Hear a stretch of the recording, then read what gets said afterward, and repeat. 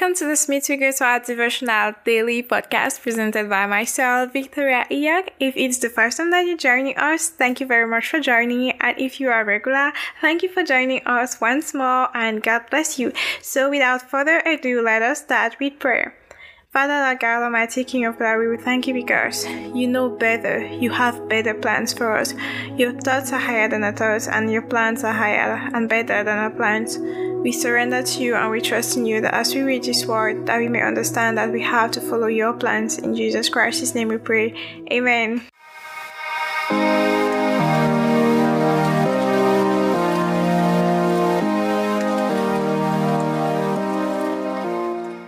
So as you probably guessed through the prayer, today we're going to talk about God. We're going to talk about God's plans. And the title of today's message is Trusting in God's Promises. Trusting in God's Promises. We are going directly in Genesis chapter 12 from verse 1 to verse 9. I hope your Bibles are already opened. In case they're not, I'm reading for all of us. So Genesis chapter 12 verse 1 to verse 9. The Lord said to Abram, "Go from your country, your people and your father's household to the land I will show you. I will make you into a great nation and I will bless you. I will make your name great and you will be a blessing. I will bless those who bless you, and whoever curses you I will curse. And all peoples on the earth will be blessed through you." So Abram went as the Lord had told him, and Lot went with him. Abram was 75 years old when he set out from Haran. He took his wife Sarai, his nephew Lot, and all the possessions they had accumulated and the people they had acquired in Haran, and they set out for the land of Canaan, and they arrived there. Abram traveled through the land as far as the site of the great tree of Moreh at Shechem. At that time the Canaanites were in the land. The Lord appeared to Abram and said, "To your offspring I will give this land." So he built an altar there to the Lord who had appeared to him. From there he went on toward the hills east of Bethel and pitched his tent, with Bethel on the west and Ai on the east. There he built an altar to the Lord and called on the name of the Lord. Then Abram set out and continued toward the Negev. This is the word of the Lord. Thanks be to God. I will read this small extract from the Smith Wigglesworth Devotional, which, by the way, if you don't have yet, I added a link in the description for you to get it. For 25 years, Abraham believed the promise that God would give him a son. For 25 years, he stood face to face with God on the promise every year, expecting to have a son. Sarah was becoming weaker, and Abraham's own stamina and body were becoming frailer. Natural conditions were changing both Sarah and him, so that as far as they could see, it would be humanly impossible for them to bring forth fruit. But Abraham dared not look either at Sarah or himself in that respect.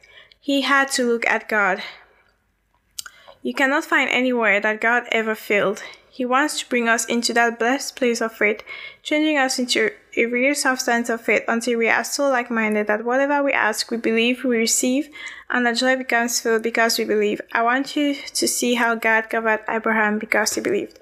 Okay, so you can read the rest of it in the devotional directly. But the key point here today is that you cannot find anywhere that God ever failed. God is faithful. We have to learn to trust God and to trust in His promises. Look at Genesis chapter 12 verse 4, the key verse of today. And this verse says, Abram went as the Lord had told him. So you see, God calls him and he obeys. He just goes, he just follows, he just obeys. God's plans are better than our plans, higher, far above, and if he tells you do this, do it. At times, we will not understand why God tells us to do something, but listen, faith obeys. Even without having all the details, faith obeys. And why does faith obey? Because faith trusts the person who gives the order. God speaks and you obey because you believe him, and then you see the miracles. So I'm just trying to encourage someone out there right now. If there's something that God told you to do, and it may not be like that you heard God's audible voice,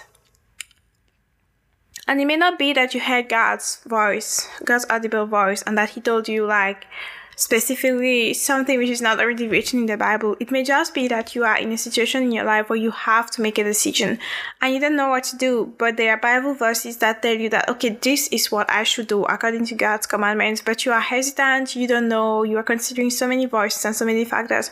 Go with the word. You can never be wrong if you go with the word. If God spoke it, if God said it to you, if it's written black and white in his Bible, in his word, just do it. It may be painful, because imagine for Abraham changing his town, traveling like that and carrying everything. He did not go like just with his wife first to see the place and then come back to take his nephew and come back to take his properties. He went with everything. He took everything and he went with it. So it had to be kind of tedious. It was not the easiest thing in the world just to move. But if God tells you to move, whatever God tells you to do, just jump, go all in, not half of it, all of yourself. Just go into it, just jump into whatever God told you to do. And believe, trust him, because you can never be wrong if you are obeying God's word. You can never be wrong if what you do is that you obey God's word. And this is righteousness. What made God count Abraham righteous? The fact that he believed God. So you listen to whatever God tells you to do and you do it. It may be that God revealed to you something in a dream and that you have to do it. It may be that God sends someone to speak a word to you and it goes in line with his word and you have to do it. It may even be that you don't know clearly what you're supposed to do because you don't know, but you've seen clearly in the Bible written what should be done in this situation, and it may look hard, but just do it. And I can assure you, you can never be wrong when you're obeying God's word. This is the Streets to God's Word quote for today. Prayer not only changes things, but also changes you. The person of prayer recognizes his great inheritance of faith. Let us pray. Father, Lord God, mighty King of glory, I thank you because your word is true, your word is sure, your word cannot fail. I thank you because you know what is better for me. Help me just follow your instructions. I don't need to have all the information. You have already done the thinking for me. Let me just follow and obey with no regrets, with no questions, just following. In Jesus Christ's name I pray. Amen. Thank you for listening. God bless you. Goodbye. Please join us tomorrow and don't forget to share this with someone who needs to listen to this. Bye bye.